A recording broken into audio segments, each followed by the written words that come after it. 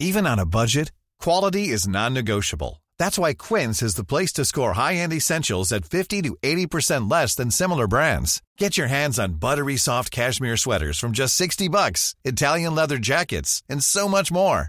And the best part about Quince, they exclusively partner with factories committed to safe, ethical, and responsible manufacturing. Elevate your style without the elevated price tag with Quince. Go to quince.com/upgrade for free shipping and 365-day returns. Wow. Nice. Yeah.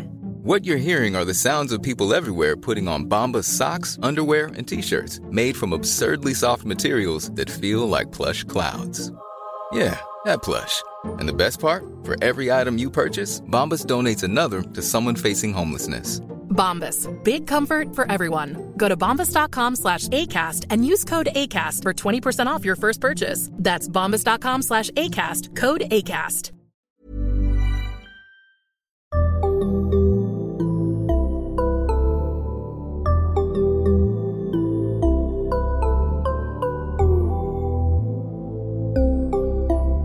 Barnpsykologerna. Välkommen till Barnpsykologerna, en podcast med Liv Svirsky och Lars Klintvall. Det här avsnittet sponsras av Albert.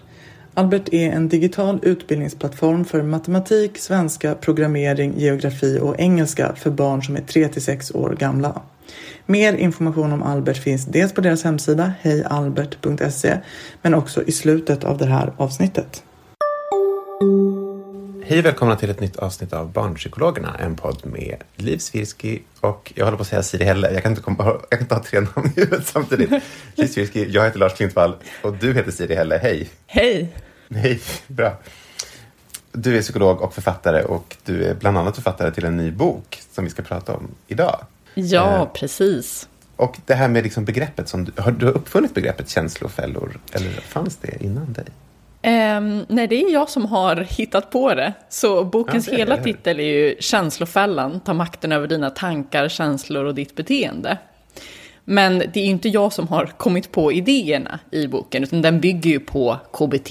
Att det är liksom de mest användbara knepen samlade. Exakt. Som du har gjort. När man säger känslofälla, då låter det som att känslor är någonting dåligt, eller hur? Det är ju väldigt lätt att man inom KBT pratar om känslor som att det är någonting dåligt. Så här. Man ska hantera känslor och man ska inte överväldigas av känslor. Och så här. Men tänker du att känslor är någonting dåligt? Eller liksom, vad tänker du att de har för funktion? Nej, känslor är ju fantastiska. Det är ju liksom känslor som har gjort att vi har överlevt som art. Så man kan ju se på känslor som psykologiska program som ska göra att vi agerar snabbt och ändamålsenligt i olika situationer. Så till exempel om vi uppfattar någon typ av hot så blir vi rädda och då får vi impulser att dra oss undan. Men det kan också vara positiva känslor, att vi till exempel blir nyfikna och får lust att gå fram och undersöka. Och det är mycket bättre än om vi hade tvingats då stanna upp i varje givet ögonblick och analysera och fråga oss, vad ska jag göra nu?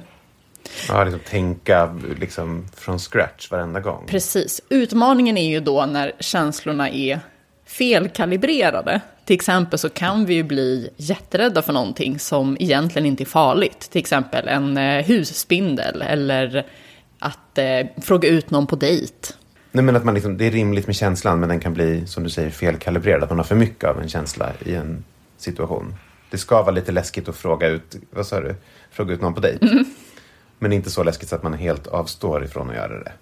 Nej, precis. Så vad tänker du? Du tänker den här liksom evolutionära förklaringen att känslor har fyllt en roll för oss genom mänsklighetens historia. Det är därför vi har dem. Ja, precis. Och sen så då, vilka känslor man uppvisar och när och hur man hanterar dem. Det har ju också att göra med ens erfarenheter. Och, ja, men till exempel då att vissa kanske får lära sig att nej, men man ska inte bli ledsen. Och då uttrycker man det som ilska istället när man blir frustrerad. Så det är klart att ens erfarenheter också spelar roll. Mm. Alltså barndom och... barndom och senare också för den delen. Och senare också. Det är inte bara medfött. Det är det du menar. Men vad menar du med känslofällor då? Vad betyder det? Ja, så känslofällor är ju då alla de här gångerna när vi gör det som känns rätt, trots att det saboterar för oss på sikt. Det kan vara till exempel då att man undviker någonting som känns läskigt trots att det egentligen inte är farligt. Eller att man skjuter upp och gör någonting man borde göra för att det känns så förföriskt skönt att dega i soffan. Eller att man stressar jättemycket trots att man verkligen borde tagga ner. Ja, det finns ju hur många saker som helst. Vi gör ju det här flera gånger om dagen. Går i sådana här känslofällor. Och för det mesta så är det ju ingen fara. Alltså, även om jag inte tar disken nu så kan jag göra det sen. Men ibland så kan det ju verkligen ställa sig i vägen för att leva livet som man vill. De här i boken då, för då det framförallt fokuserar på är de konkreta grejerna hur man ska komma ur känslofällorna. Det är ändå det boken handlar mest om, är ju så här knepen att komma ur det.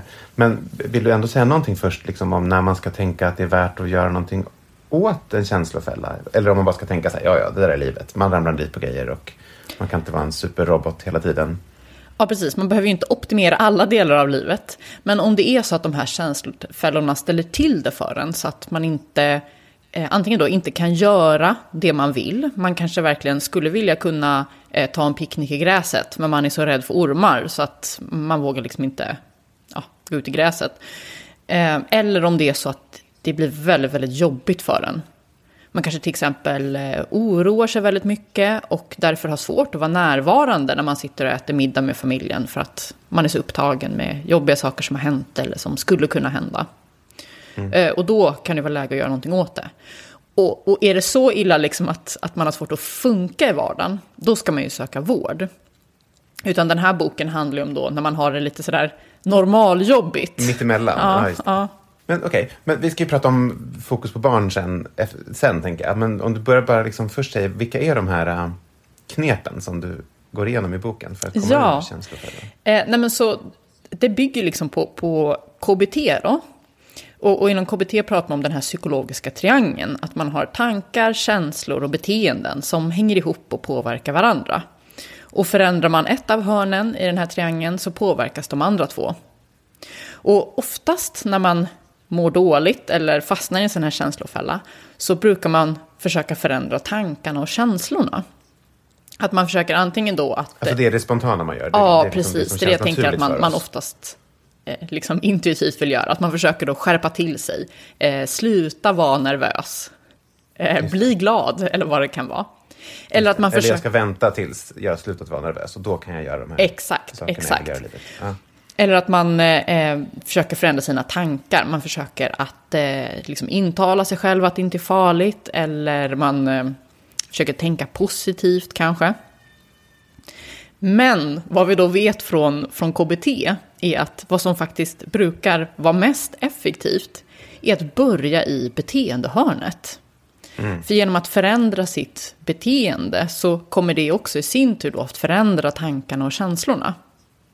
Så jag kallar det här för beteendeprincipen. Istället för att agera på känslan du har i stunden så agerar du i linje med känslan som du vill uppnå. Som du till exempel... Lite som att man låtsas som att man har en känsla. Som man ja, men det kan man säga. Så till exempel då om man känner sig nervös för någonting som egentligen inte är farligt så söker man upp det och gör det ändå. För att på sikt då så krymper rädslan. Eller om man känner sig väldigt stressad så kan man agera lugnt och göra de där sakerna som brukar hjälpa en att slappna av. För då sjunker stressnivåerna. Och när man pratar om beteendeprincipen då kan det ju låta som att man bara säger Nikes slogan Just do it. Och det är klart att hade det varit så enkelt så hade man redan gjort det. Utan den här boken är ju snarare how to do it. En manual för hur man lyckas då förändra sina beteenden så att man då i sin tur kan förändra sina tankar och känslor och komma ur de här känslofällorna. Till exempel så är det ju viktigt att man tar det stegvis så att man inte börjar med liksom det som är allra jobbigast. Utan precis som när man tränar tyngdlyftning får man ju börja med lite enklare vikter i början och liksom träna upp musklerna innan man tar sig an de här riktigt tuffa situationerna. Och alltså generellt menar du med det här med att beteendeprincipen, att gå emot, att inte agera i enlighet med känslan utan göra tvärtom? Precis. Det kan ju vara till exempel då, säg att man känner sig nere en dag och bara känner för att ligga i sängen och dra täcket över huvudet. Då kanske det känns som ett extremt stort steg att typ gå på fest eller ge sig på en löptur. Men man kanske i alla fall orkar liksom stiga upp och ta en dusch. Eller ringa en kompis. Och att det ändå kan få en att må lite bättre jämfört med om man hade stannat i sängen. Och då när man mår lite bättre så kanske man till och med orkar gå ut och ta en fika. Eller, du vet, att det kan bli en positiv spiral. Vill du ändå säga vilka de här 5 knepen är, eller 5 punkterna? Nej, men så i boken så går igenom då hur man tillämpar beteendeprincipen för att hantera då 5 olika känslofällor. Som är självkänsla, motivation, glädje, oro och stress. Bra. Alltså det är känslofällorna som det finns konkreta tips för hur man kan komma ur. Nu förstår jag. Precis. Bra. Ja, berätta. Vilken tänker du är viktigast av de här? Jag tänker att alla de här är liksom väldigt viktiga. Men den som jag la först av en anledning, det var det om självkänsla. Just för att det är någonting som pratas väldigt mycket om. Och som man frågar svenska föräldrar, vad vill du ge ditt barn? Så är det allra vanligaste svaret just en god självkänsla. Bra. Vad menar de med det då, när de säger att barnet har god självkänsla? Ja, alltså det man menar i litteraturen är ju den här känslan man har inför sig själv som person. Hur man värdesätter sig själv. Och en person som har hög självkänsla upplever överlag att den är värdefull, att den duger som den är och tycker om sig själv med både styrkor och svagheter. Medan om man har väldigt låg självkänsla så kan man känna sig värdelös och tycka att man är oduglig. Bra. Ja, precis. Det här känner man ju såklart igen sig i. Och man vill inte att ens barn ska hamna i det, såklart. Så vad är liksom knepet för att inte fastna i det där då? Ja, grejen då om man tittar på känslofällorna kopplat till låg självkänsla är att om man inte tycker att man är värdefull så är det väldigt lätt att man börjar tumma på sina egna gränser, att man inte står upp för sina behov, man kanske har svårt att säga vad man tycker och tänker i olika situationer. Men att det då i sin tur leder till att man låter andra trampa på sig själv. Och att man urholkar sin självrespekt. Och då handlar beteendeprincipen om att istället då börja med att göra de här beteendena som personer med liksom hög självkänsla har. Att stå upp för sig själv, att säga vad man tycker och tänker i olika situationer. Och att liksom få visa upp sina liksom styrkor. Och om det skulle vara att man försöker hjälpa ett barn med det, då är det att man liksom försöker peppa barnet i de där situationerna. Att göra de grejerna. Och tänker så här, om barnet hade god självkänsla, vad skulle de göra i den här situationen då? Och så försöker man uppmuntra barnet att göra de beteendena där och då. Ja, precis. Men sen så, jag tänker också, just när man pratar om barn så handlar det ju väldigt mycket om vilken miljö de befinner sig i. Ofta så pratar man ju om liksom hur man agerar i föräldraskapet. Men när man tittar på forskningen så barns självkänsla formas väldigt mycket av deras kompisrelationer. Och liksom vilken roll de upplever att de har i skolan. Så där handlar det mycket om att de ska få den här liksom, bekräftelsen i det sammanhang där de är. Så till exempel då att liksom låta dem då till exempel bjuda hem kompisar eller gå hem till andra vänner så att de liksom känner att de har en del i den gemenskapen. Eller om barnet då har säg till exempel att man är väldigt sprallig som barn och därför har svårt att sitta still i skolbänken. Att det är viktigt då att man kanske får ett annat sammanhang. Man får börja cirkusskola eller någonting där man liksom får utlopp för det här och får bekräftelse. Ja, smart. Bra. Precis. Bra. Vad sa du mer? Vad var det mer för fällor som du tog upp i boken? Men en annan fälla är det här med oro och ångest. Och det vet jag att ni har pratat mycket om i podden. Men just det här, känslofällan är ju ofta att när man är rädd för någonting så får man impulsen att undvika det. Vilket då i sin tur leder till att man blir ännu räddare och får ännu fler liksom, katastroftankar kring vad som ska hända om man gör bort sig i skolan eller om man skulle träffa en orm. Och där handlar beteendeprincipen om då att istället våga söka upp de här situationerna och stanna kvar i dem. Även om det är obehagligt. Även om det känns som att man bara vill springa därifrån, ja. Precis. Och det är ju tufft såklart om man är vuxen att liksom uppmuntra barnet att göra någonting som den tycker är obehagligt. Och här kan vi ju faktiskt råka bli en kugge i det här känslofällemaskineriet. Berätta, hur då?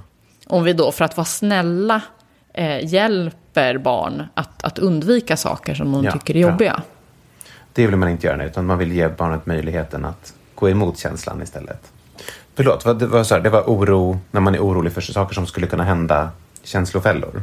Att man lyssnar på de orostankarna istället för att agera tvärtom. Exakt. Det kan ju också handla om, säg till exempel att man är väldigt liksom, mån om att det ska gå bra i skolan. Att man då överförbereder sig för saker. Man kanske pluggar jättemycket på liksom ett ohälsosamt sätt. Och då kan det ju handla om att uppmuntra barnet att göra fel. Att liksom skriva ett stavfel med flit i uppsatsen. Och märka att så här, det var inte jordens undergång. Just det. Att inte lyssna på den tanken eller den känslan, utan göra tvärtom verkligen. Bra. Den här glädjekänslofällan, vad är det? Är det en fälla att man hamnar i glädje? Nej, fällan är väl snarare då när det är glädjens motsats, alltså nedstämdhet eller att man känner sig deppig. Bra. För då får man ju impulsen att... Hey Dave. Yeah, Randy. Since we founded Bombas, we've always said our socks, underwear, and t-shirts are super soft. Any new ideas? Maybe sublimely soft. Or disgustingly cozy. Wait, what? I got it. Bombas. Absurdly comfortable essentials for yourself and for those facing homelessness. Because one purchased equals one donated. Wow, did we just write an ad?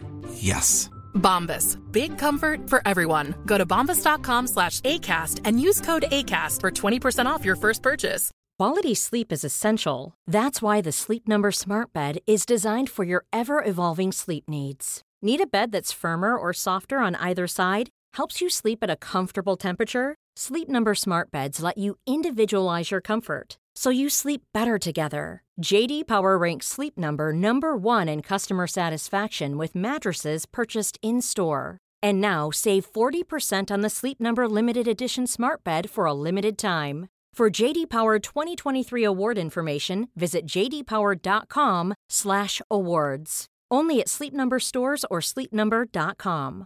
Cool fact, a crocodile can't stick out its tongue. Also, you can get health insurance for a month or just under a year in some states. United Healthcare short-term insurance plans, underwritten by Golden Rule Insurance Company, offer flexible, budget-friendly coverage for you. Learn more at uh1.com.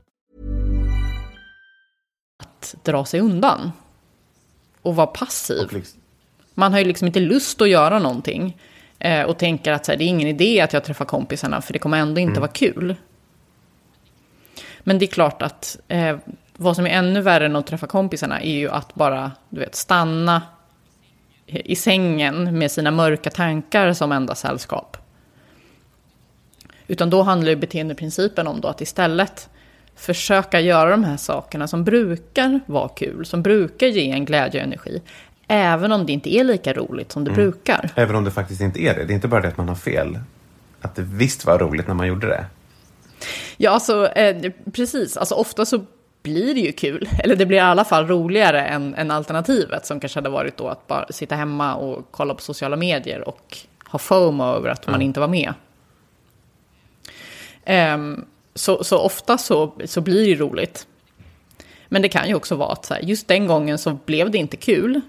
Men över tid så är det ändå bättre då att fortsätta göra de här sakerna snarare än att dra sig undan.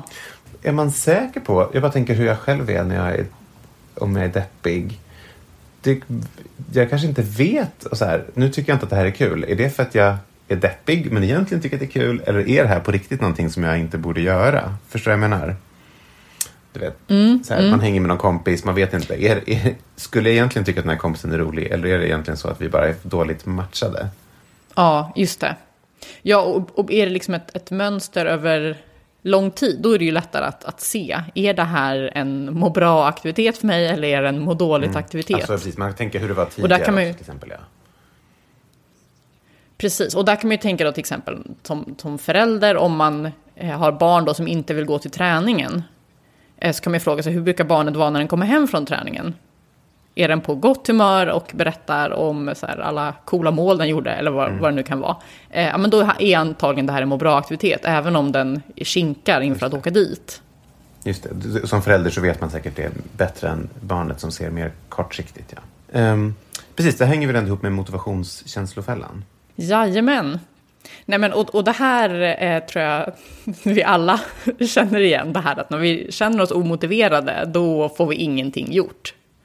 Och att man tänker att om jag bara var mer motiverad, då minsann, då skulle det hända grejer.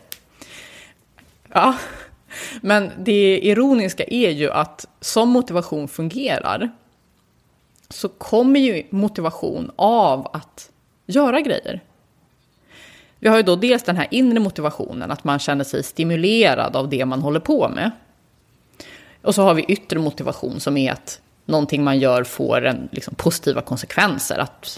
Att man får bra betyg eller man får uppskattning eller vad det kan vara för någonting. Men både inre och yttre motivation kräver ju att man faktiskt kommer igång. Så därför liksom beteendeprincipen när det handlar om motivation, det handlar om att ta de här första stapplande stegen på vägen mot målet. Även om du inte känner dig motiverad. För motivationen brukar följa. Precis, det här är det klassexemplet det som vi har pratat om det i podden förut. Det är det här med att prokrastinera tråkiga saker, typ läxor eller städa och sånt där. Det är det vi pratar om nu, eller hur? Ja, precis. Så, ja, det kan det vara. Men det kan ju också vara annat som man egentligen tycker om. Man kanske tycker jättemycket om att rita och måla, men har väldigt mycket så här, inte vet jag, perfektionism och prestationsångest. Och därför så känner man sig inte så motiverad. Det blir inte bra nog, typ. Det är ingen idé att jag försöker. Precis. Men när man väl då kommer igång så kan det vara att det ändå känns stimulerande och kul och att man fortsätter. Men att det är verkligen en tröskel att komma över där. Ja, hur gör man det då? Liksom, hur kommer man till de där första stapplande stegen som du säger? Ja, nej, och jag skriver ju mer om det här i boken. Men en sån grej, det är ju att använda sig av minimål. Alltså någonting litet som du kan göra nu för att komma igång. Ta ett exempel. Men det kan ju vara till exempel att plocka fram det material man behöver. Eller du vet, plocka fram böckerna för att komma igång. Ja, så bara det. Mitt mål är bara att ta fram boken. Precis. Eller du vet liksom, om man säger att du ska plugga till ett prov, då kan det ju kännas som bara ett jättestort ångestmoln liksom. Men så här, nej, men jag ska läsa första sidan. Eller du vet, göra de första 3 instuderingsfrågorna. Och sen då? Sen är jag färdig? Eller sen, vad gör man efter? Ja, så här, sen är jag färdig för nu. Eller det kan vara att jag ska lägga upp en plan för när jag ska plugga. Målet är bara att skriva planen. Inte att plugga, utan bara skriva planen. Precis. Ja. Bara att liksom komma över den här första då tröskeln. Det här ångestmålet liksom.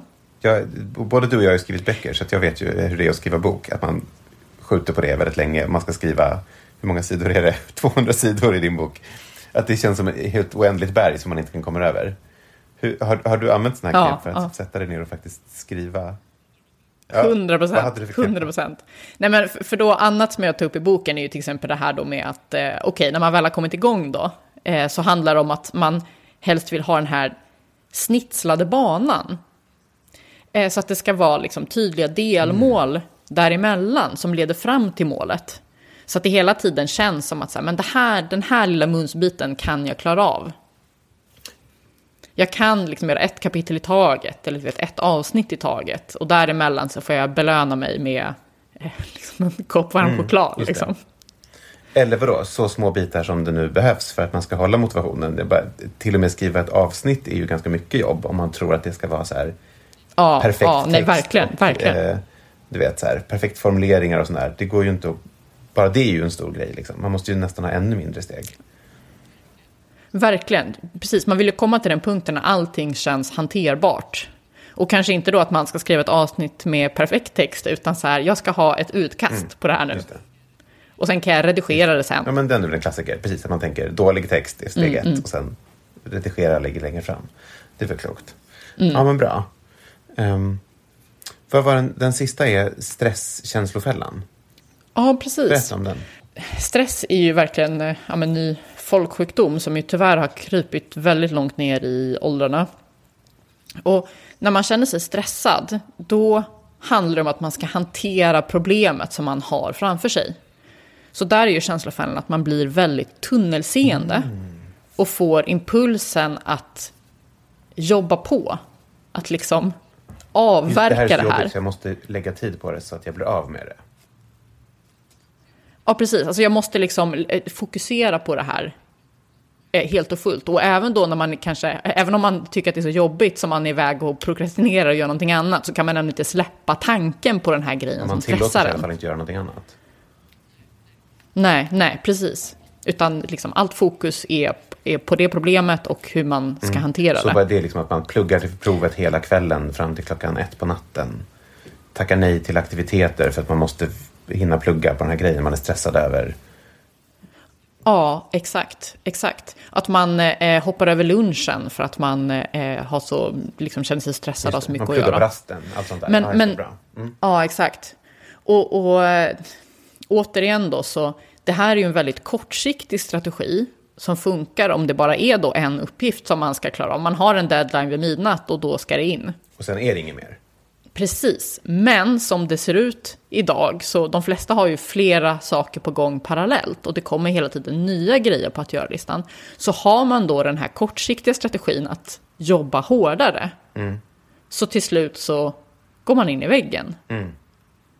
Och där handlar beteendeprincipen om att istället då liksom jobba smartare, att stanna upp och då till exempel ta sig tid för återhämtning. Även om man då känner sig jättestressad och säger nej, jag hinner inte, så visar ju forskning att vi är ju mer produktiva även när vi har pauser. Du har några snygga exempel i boken på så här forskning som är icke-intuitivt. Kan du inte berätta om dem? Eller om inte du vill så kan jag berätta om det. Ja, du får gärna berätta. Nej, men som det här till exempel med att man inte ska kolla sin mail. Har du med, det finns någon studie som du refererar till som är att man tror att man ska kolla mailen för då håller man sig uppdaterad och kan plocka bollar så fort de kommer. Sån är i alla fall jag. Att jag kollar mailen hela tiden för jag tänker så här, då håller jag hela tiden ordning på det så här. Men det du skriver är att man blir i själva verket mer stressad av att hålla koll på sin mailbox. Det är bättre att stänga ner den helt och inte kolla. Vilket känns icke-intuitivt. Man tror ju att det är bättre att hålla koll på den så att jag inte blir stressad. Ja, exakt. Och för att det är någonting som funkar liksom i stunden, så känner man sig lite lugnad för att jag har koll. Men då sett över en hel dag så blir man mer stressad, man blir avbruten oftare och ironiskt nog då får mindre gjort. Jämfört med om man hade gått in då kanske 3 gånger om dagen och kollat mejlkorgen och betat av. Vad tycker du om såna här smartwatches och sånt där som visar mejl medan man cyklar eller typ medan man sitter och pratar med någon? Låter det som börjar? Ja, alltså min förra bok, Smartare än din telefon, handlar om hur man får en sund relation till skärmar. Och ett av mina råd där var ju att slå av alla notiser. Just det, för notiser är ett typ exempel på en sån grej som håller en... Det känns som att man har koll, men man blir mer stressad. Ja, verkligen. Och en annan sån grej, men det här med att liksom hoppa över lunchen eller hoppa över pauser är ju också någonting sånt som kommer tillbaka och biter den i baken. För att visst, du får lite mer gjort just den stunden, men sett över en hel dag så kommer du ha liksom sjunkande koncentrationsförmåga, så du kommer antagligen vara tvungen att jobba över för att du är så trött helt enkelt. Just det. Och man kommer inte palla över tid såklart, över veckor. Om man aldrig tar lunch eller aldrig tar paus så kommer det inte funka. Nu kom vi in ändå på och pratade om hur man skulle applicera de här, hur man skulle tänka på de här känslofällorna när det gäller barn. Är det något särskilt som du tänker att du vill säga om känslofällor och unga och barn som vi har missat? Nej, men jag tänker att jag återigen då vill understryka att liksom, när man ska stötta andra som har fastnat i känslofällor, så tyvärr så kan det ju vara ganska kontraintuitivt. Och många av de råden som vi liksom ger varandra och fått höra i media och sådär kan faktiskt baktända. Till exempel ett sånt råd är att så här, prata om det. Om det är någon som mår dåligt så ska man prata om det. Och det är klart att det är bra att prata om känslor och att liksom hålla sig uppdaterad på hur någon mår. Men det kan ju också, om personen då har fastnat i en känslofälla där den oroar och ältar, då kan det ju bli att problemet bara fortgår för att man lägger flera timmar om dagen på att liksom, sitta och älta det här eller ställa en massa liksom, oros- och kontrollfrågor som man ska försöka besvara och lugna, men personen var ännu mer uppstressad till exempel. Och där hade ju beteendeprincipen snarare varit att försöka att inte tänka på det här utan fokusera på någonting annat. Göra de grejerna man vill göra, inte sitta och fastna i känslan. Nej, precis, just det. Exakt. Och typ gå ut och träffa kompisar även om du vet, inte har lust eller sådär just nu. För att det är någonting som du brukar må bra av. Säg igen vad boken heter. Känslofällan. Ta makten över dina tankar, känslor och ditt beteende. Super. Och vi lägger en länk i avsnittsbeskrivningen så att man kan hitta boken. Fantastiskt. Tack så mycket, Siri. Tack. Och tack ni som lyssnade. Barnpsykologerna finns på Instagram och på Facebook, så kan man följa oss också. Hej då! Det här avsnittet sponsrades av Albert. Albert är en digital utbildningsplattform för matematik, svenska, programmering, geografi och engelska. Och den riktar sig till barn som är mellan 3 och 16 år gamla. Och innehållet i Albert är framtaget tillsammans med lärare och pedagoger så att det ska ligga i linje med läroplanen. Och en annan sak som också är väldigt bra tycker vi, det är att det dessutom är helt reklamfritt. Lars, vad tänker du är liksom grejen med en sån här plattform som Albert är? Alltså, när jag jobbade faktiskt med barn praktiskt, då var det ju det här handlade om hela tiden, var ju hur man lär barn genom att de ger de ska få snabb feedback, tydliga uppgifter som är lagom svåra, och de får snabb förstärkning på när man gör rätt. Och sen ökas svårighetsgraden steg för steg. Och med en sån här app så är det precis det man kan göra. Alltså det är ju det är en sån smart grej att gamifiera en sån här grej som barn annars så lätt tycker är tråkigt. Det är ganska trist. Och jag tänker också att det underlättar väldigt mycket för föräldrar, för att man får på något sätt så här, man kanske inte själv kommer på hur ska jag göra matte roligt. Nej, behöver inte jag komma på det, för det är någon som har kommit på det redan. Exakt. Och att det är ett litet spel som är så kul. Och sådana här grejer som man inte ens tänker på, typ som programmering. Det finns en av de här delspelen är att det är en sån här liten robot som ska gå i en snitslad bana, och så programmerar man innan, höger, vänster, rakt fram sig. Skitsmart, det hade man ju aldrig kunnat göra själv. Nej, precis. Nej, väldigt bra. En annan grej som jag tänker är bra också är det här att vi har ju pratat mycket i podden om det här med skärmtid och är det okej och inte och så. Och det som vi alltid brukar framhålla är att det viktiga är inte hur mycket tid barn spenderar med skärmen. Utan vad man gör. Det här är ju typiskt en sån grej som man gärna vill att ens barn ska göra på en skärm. Och där det egentligen så här, tiden är spelar så himla stor roll för att... Tvärtom, desto mer desto bättre. Ja, exakt. Precis. Så ni som lyssnar, om ni eller ert barn vill testa Albert, så gå in på hejalbert.se och starta en prenumeration. Och prenumerationen är alltid utan bindningstid. Men nu kan du dessutom testa gratis till och med den 30 december. Så passa på. Det här erbjudandet gäller för nya medlemmar. Tack Albert för det. Och tack ni som har lyssnat. Ett nytt avsnitt kommer snart. Till dess kan ni följa oss på Facebook eller på Instagram där vi heter barnpsykologerna_podd.